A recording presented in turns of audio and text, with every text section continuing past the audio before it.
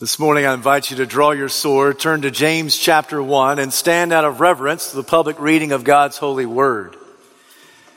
Today I want to preach a sermon in your hearing by the Spirit's power that's simply entitled, Overcoming Temptation. Overcoming Temptation. James chapter 1, verses 13 to 18. When tempted, no one should say, God is tempting me, for God cannot be tempted by evil, nor does he tempt anyone. But each one is tempted when by his own evil desire he is dragged away and enticed. Then after desire has conceived, it gives birth to sin. And sin, when it's full grown, gives birth to death. Don't be deceived, my dear brothers. Every good and perfect gift is from above, coming down from the Father of the heavenly lights, who does not change like shifting shadows. He chose to give us birth through the word of truth, that we might be a kind of first fruits of all he created. May God add his richest blessing to the reading, to the preaching, to the understanding, and the obedience of his perfect word. You may be seated.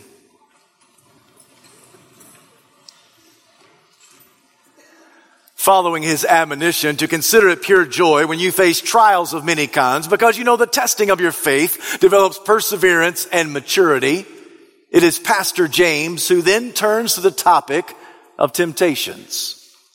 Is there a connection between trials and temptations? They are different in source and desired outcome. The source of a trial is God. The source of temptation is the devil. The desired outcome of a trial is to build up faith. The desired outcome of temptation is to tear down faith.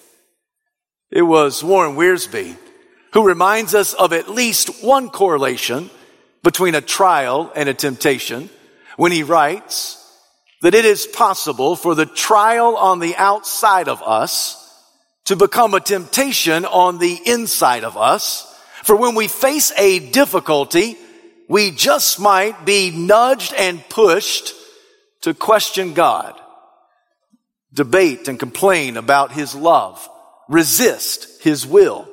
In those moments of difficulty, it is the devil that provides an opportunity for you to escape the difficulty in a very unholy way. Wiersbe went on to write, it is that opportunity that the devil uses that we call temptation. Temptation is the opportunity to do a good thing in a bad way. For example, it is a good thing to desire to pass the science test. But cheating is a bad way to try to accomplish it. It is a good thing to eat and enjoy food, but stealing that food is a bad way to try to obtain it. I don't need a show of hands to prove that all of us face temptation. I also don't need a show of hands to realize that sometimes you overcome temptation, and other times you are overpowered by temptation. So the question before us this morning is this: how can we overcome temptation on a consistent basis? Fortunately, the Bible is not silent on this topic.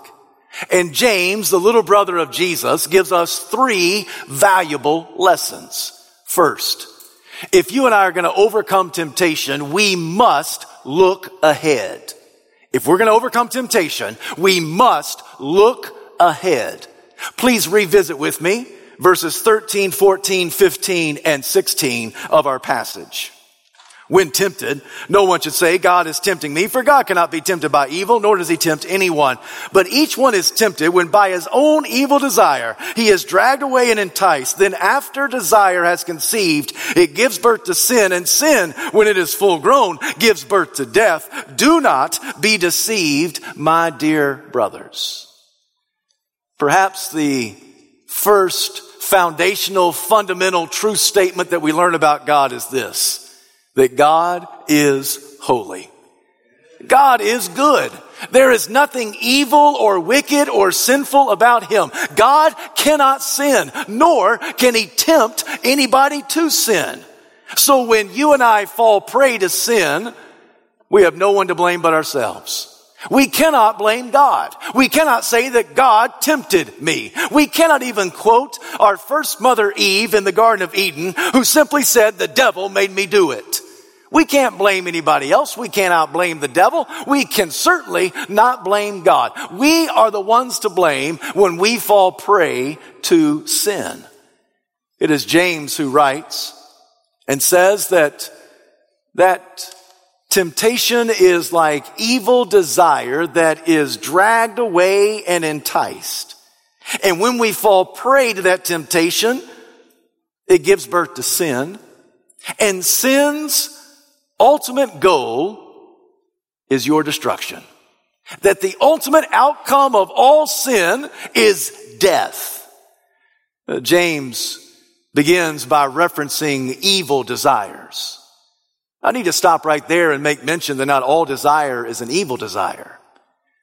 God gives some desires, you and I may call them appetites, and they're given for our own good. The fact that we eat when we're hungry and we drink water when we're thirsty is a good desire that God has given to us. It's the body's mechanism simply reminding us that we need to nourish this body that God has given us. The desire or the appetite for sleep, it's not a bad thing either.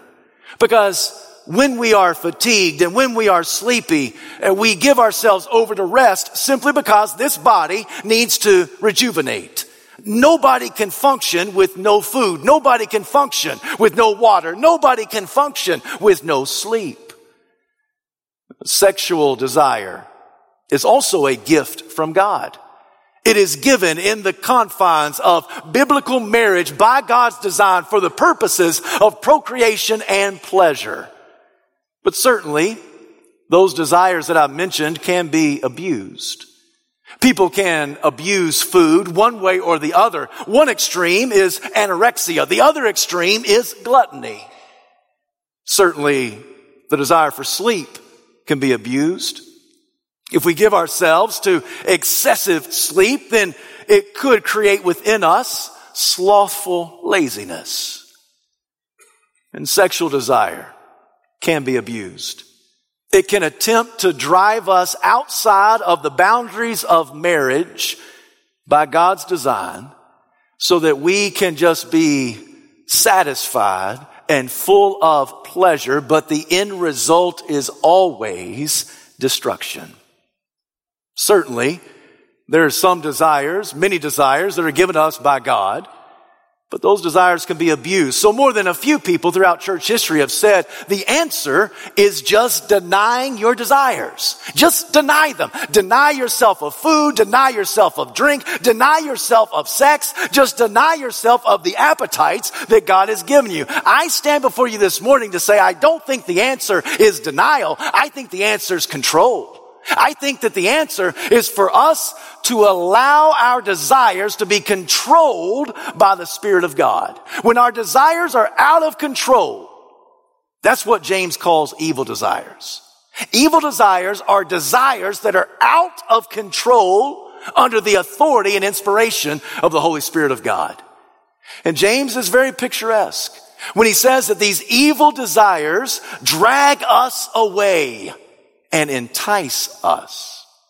The word entice paints a glorious word picture.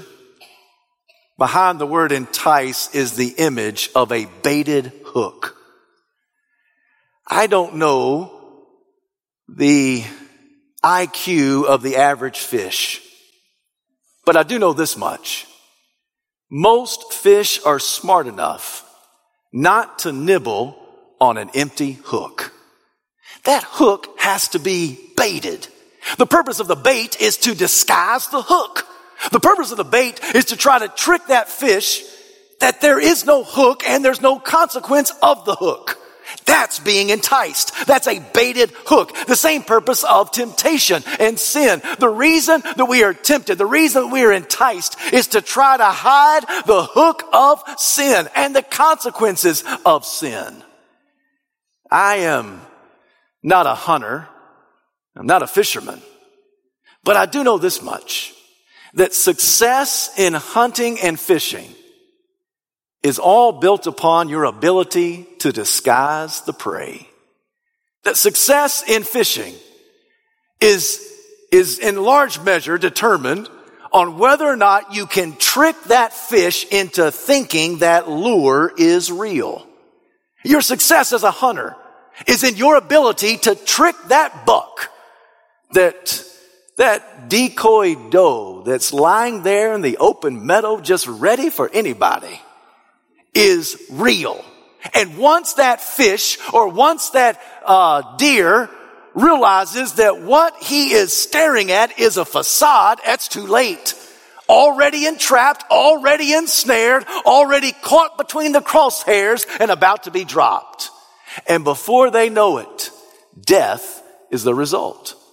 It is James who says it's the same thing that happens. Evil desires that drag us away, those evil desires are like baited hooks, all the while trying to disguise that that's sin and trying to disguise the consequences of sin. And before we realize that we have been taken, we are entrapped, ensnared, dead. James says that the outcome of all sin is your destruction. So a brother or sister in Christ would be wise to look ahead in order to overcome temptation. That if you want to overcome temptation, look ahead to the consequences of sin. It was Dietrich Bonhoeffer who said that temptation is both sudden and fierce. That when we sin, God becomes very unreal to us. It's not that the devil wants you to hate God. He just wants you to momentarily forget about God. It was Chuck Swindoll who said, it's been my observation that the devil never tips his hand in temptation. He only shows the fun, the excitement, the ecstasy, but never the consequences. Oh, the devil never tells the heavy drinker, tomorrow you're going to have a hangover. And your addiction to the bottle is going to cost you everything that means so much to you. Because of your alcoholism, it's going to cost your family and your job, your possessions, your prestige, your wealth. Everything's going to go down the drain because of your addiction to alcohol. The devil never says anything like that. The devil never tells the thief, I wouldn't steal that if I were you. If you steal that, you just might get caught. If you get caught stealing that, it may land you behind bars. If you go to prison for being caught stealing that, then you're going to have to staple that to every job description you will ever submit. Oh, the devil never tells the adulterer, don't go to that hotel room. Because behind that door, while it's true, may be a few fleeting moments of fun and excitement. What you don't realize is that on the other side of that door is a broken home, an unwanted pregnancy, a sexually transmitted disease that you did not see coming, and shame and guilt that will dog you for all of your days. The devil never says anything like that. The devil just simply baits the hook. And once the dirty deed is done, whatever that dirty deed may be, the devil is nowhere to be found when the consequences come due. A couple of years ago, I came across a helpful statement from Alistair Begg. Alistair Begg is a contemporary preacher, and he said something that was very wise. He said, it's been my observation that sin happens when desire and temptation and opportunity collide. Most people can handle one or two of those things happening at the same time, but when all three of them happen at the same time, you better watch out. Desire plus temptation plus opportunity. Let me try to illustrate what he's saying. It's the desire to have significance, to be looked up to be thought of highly. It's the temptation to slander somebody else in the hopes that will make your reputation somehow better than that person. And the opportunity comes when the girls go out for an evening of just going to a dinner and a movie. Desire plus temptation plus opportunity equals sin. Let me give you another example. It's the desire for pleasure. It's the temptation of lust. It's the opportunity that you're by yourself, maybe at your house, seated in front of your computer or your phone, and nobody's around. And the baited hook is just a couple of clicks away. Desire plus temptation plus opportunity equals sin. Alistair Begg said you can handle 2 out of 3 pretty easily. You can handle desire and temptation if there's no opportunity to act on it. You can handle desire and opportunity if there's no temptation that presents itself. You can handle temptation and opportunity if there's no desire in your heart to do it. But when there's desire plus temptation plus opportunity, watch out. When those 3 things happen simultaneously, sin inevitably results. So here in our passage, James just tells the church, don't be deceived. The deceiver is the adversary. The devil, we call him. He is the one that deceives us, that tries to bait the hook so that we will be dragged away and enticed. And you and I have to know who our enemy is. We have to know how he tries to ensnare us, how he tries to act. The devil is crafty, but he's not creative. Our God is creative. Just look around creation. But the devil is not creative. He is crafty. He uses the same ploys to trick you and to trick me. He goes to the same bag of tricks. Why does he go to the same bag of tricks? Because they still work. Because they consistently work, he consistently places those temptations in front of us. When I think about the devil being that deceiver, and he is the enemy that we fight, I'm reminded of the words of a very smart farmer in Owenton, Kentucky, who just simply said, you gotta be smarter than the cow. Some of you realize that my first pastorate was in Owenton, Kentucky, a very small country church and country community. In that church was a big burly farmer named Red. We called him Red because he had red hair. Red loved the Lord and he loved his family. Now, Red and his wife, they had about 4 children. All of them were daughters. It didn't matter to Red whether you were a son or a daughter. If you're a child of Red, you're going to work on the farm. Now, some of those girls were pretty tough. In fact, I was intimidated and scared by them. I never wanted to get in an arm wrestling match with them because, they were tough. There were a couple of daughters that were kind of drama queens, a little bit, kind of a little bit of a diva. And one day, Red came into my office to tell me a story about one of these daughters. He said, without fail, I'll tell her, go feed the cows. And moments later, I will hear her screaming at the top of her lungs, and I know exactly what happened. I'll go over there and discover that she climbed into the pen, and that cow cornered her, and she didn't know what to do. So she'll just start screaming, Daddy, come help me, Daddy, come and save me. And Red says, I go and I fix the problem, and I tell her, baby, you've got to be smarter than the cow.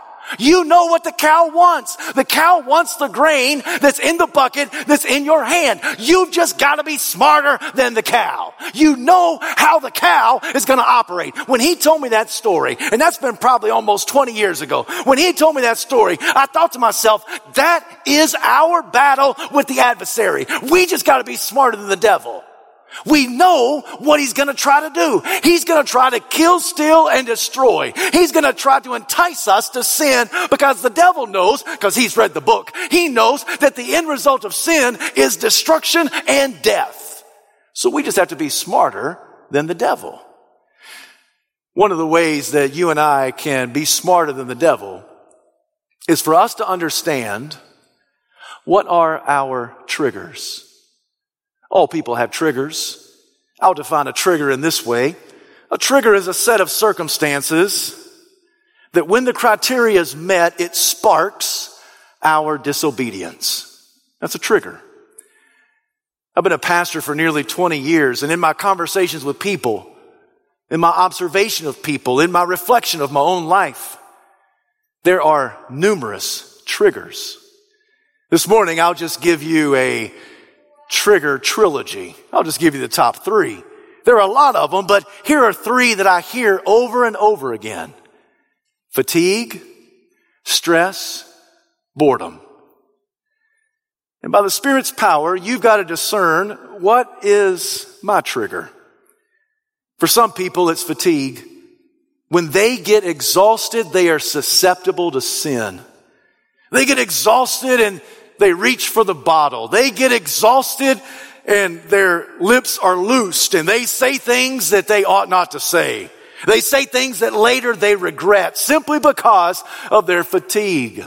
They do things that later they have to apologize for. It can all be traced back to that trigger of total exhaustion and fatigue. Another trigger could be stress. When some people get stressed, they are susceptible to gluttony. You've met these people, right? Maybe you are one of these individuals. At the moment you're stressed, you start eating. I mean, you can't eat enough to satisfy and to lower the stress that's in your life. Still other people, it may be boredom. Listen, they're just bored with life and marriage and the job and school, and they're just kind of bored. And I've talked to more than one man who has told me that when boredom strikes, lust looms large. So maybe you're listening to this and you think to yourself that, yeah, that's one of the triggers that the devil uses against me. Fatigue or stress or boredom. There are other triggers, but those seem to be some of the prominent ones. You've got to be smarter than the cow. You've got to be smarter than the adversary. You've got to know yourself, your strengths and your weaknesses. And in your weak points and in your weak moments, when a certain criteria is set, you need to know that you just might be susceptible to an attack from the adversary. James, who's a pastor at heart, he simply says, if we're going to overcome temptation, we've got to look ahead to the consequences of sin. Second, if you and I are going to overcome temptation, we have to look around. Not just look ahead, but secondly, look around. Please revisit with me verse 17. Every good and perfect gift is from above, coming down from the Father of lights, who does not change like shifting shadows. James tells us that our God is good, and this good God gives good gifts. He can't help it. God dotes over you with good gifts. The only thing that can come from a good God are good gifts. And I want to caution you just for a moment, because I don't want you to be in love with the gifts of God. I want you to be in love with the God of the gifts.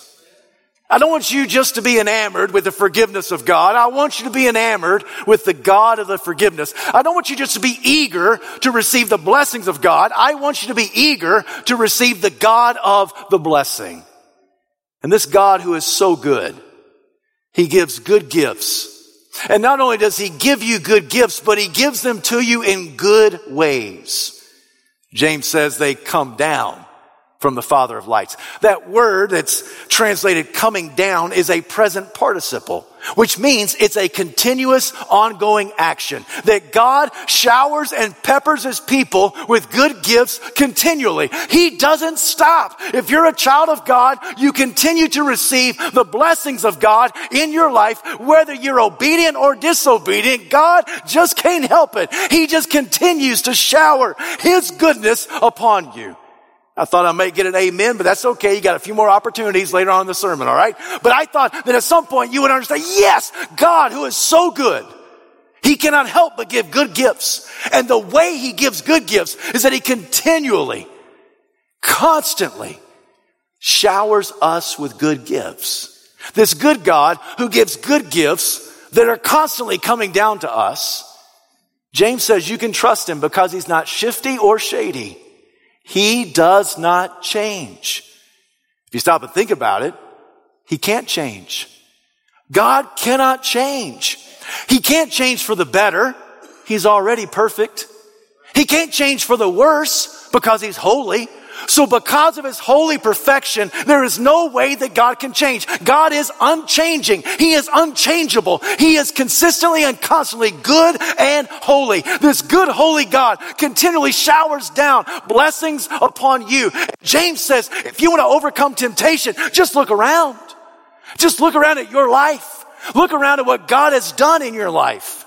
And this good God who showers you with good gifts ought to be a motivation that you will not sin. About the only decent person in the Old Testament is a guy named Joseph. Joseph was sold to Midianite merchants by his jealous brothers. Eventually, he landed in the hands of a ruthless man named Potiphar. The reason I say Potiphar was ruthless was because he was the captain of Pharaoh's bodyguard. The Bible does tell us that the Lord's favor rested upon Joseph. Everything he touched seemed to turn to gold. It didn't take Potiphar very long to think, I need to promote this individual. And so Joseph became the CEO of Potiphar's House Incorporated. And everything was going well. The business was booming. The crops were growing. The bottom line was swelling. The Bible also says that Joseph was well built and handsome. He's the kind of guy in high school and college that, quite frankly, I hated. Why are you laughing so quickly? That's going to hurt my feelings, right? But I'll get over it. Joseph was well built and handsome. He caught the attention of Mrs. Potiphar. Day after day, she brought sexual harassment against him. She continually said, come to bed with me. And every day, he refused. One day, the voluptuous Mrs. Potiphar strolled around the corner of the house. She was scantily clad, leaving absolutely nothing to the imagination. She strolled up to Joseph, and once again she said, come to bed with me. On this day, Joseph engaged her in conversation. And Joseph said, with my master in charge, he's put me in charge of everything in his house. There is no one greater in this house than me. There's only one thing that's off limits to me, and it's you, because you are my master's wife. And then Joseph says this, how could I do such a wicked thing against my God? I want you to notice that he does not say, how can I do such a wicked thing against Potiphar? No, he elevated it. He said, how can I do such a wicked thing against my God? Even though Joseph was in captivity, even though he was in custody, even though Joseph, by some degree, was enslaved, he said, even in this despicable situation in Egypt, I am still being blessed by God. I still have the favor of the Lord. And Joseph looked around at his life and he said, God is so good. This good God gives good gifts to me, and he gives them to me on a continual basis. So how can I do a wicked thing in the sight of my God? Joseph understood what, once again, Warren Wiersbe writes. When Wiersbe says that God's gifts are always greater than Satan's bargains. God's gifts are always greater than Satan's bargains. If you and I are going to overcome temptation, first and foremost, we look ahead to the consequences of sin. Secondly, we look around to the good gifts from a good God. But third, look within. Once again, I want you to revisit verse 18 with me. He chose to give us birth through the word of truth, that we might be a kind of first fruits of all he created. Friend, if you are in Christ, I want to tell you this morning, you are chosen by God. God chose you. He selected you not just for his salvation, but also for his service. You were chosen to be on God's team. And God chose you long before you ever chose him. The scripture says that God chose you before the very foundation of the world. God chose you. Just as you had nothing to generate your physical birth, so you have nothing to generate your spiritual birth. It is God who initiated your salvation. It is God who accomplished your salvation. It is God that signed, sealed, and delivered your salvation. It is God who has saved you. And if you are saved, then you have the mighty mystery of the Bible residing inside of you. According to Colossians chapter 1, verse 27, the greatest mystery in the cosmos is that Christ is in us, the hope of glory. Friend, if you are in Christ, then Christ is in you. If you are in Christ, then Christ is in you. If you are in Christ, then Christ is in you. And you have been chosen by God to follow him faithfully. It was the Spirit of God, through the working of the Word of God, that did a miracle of God in your life.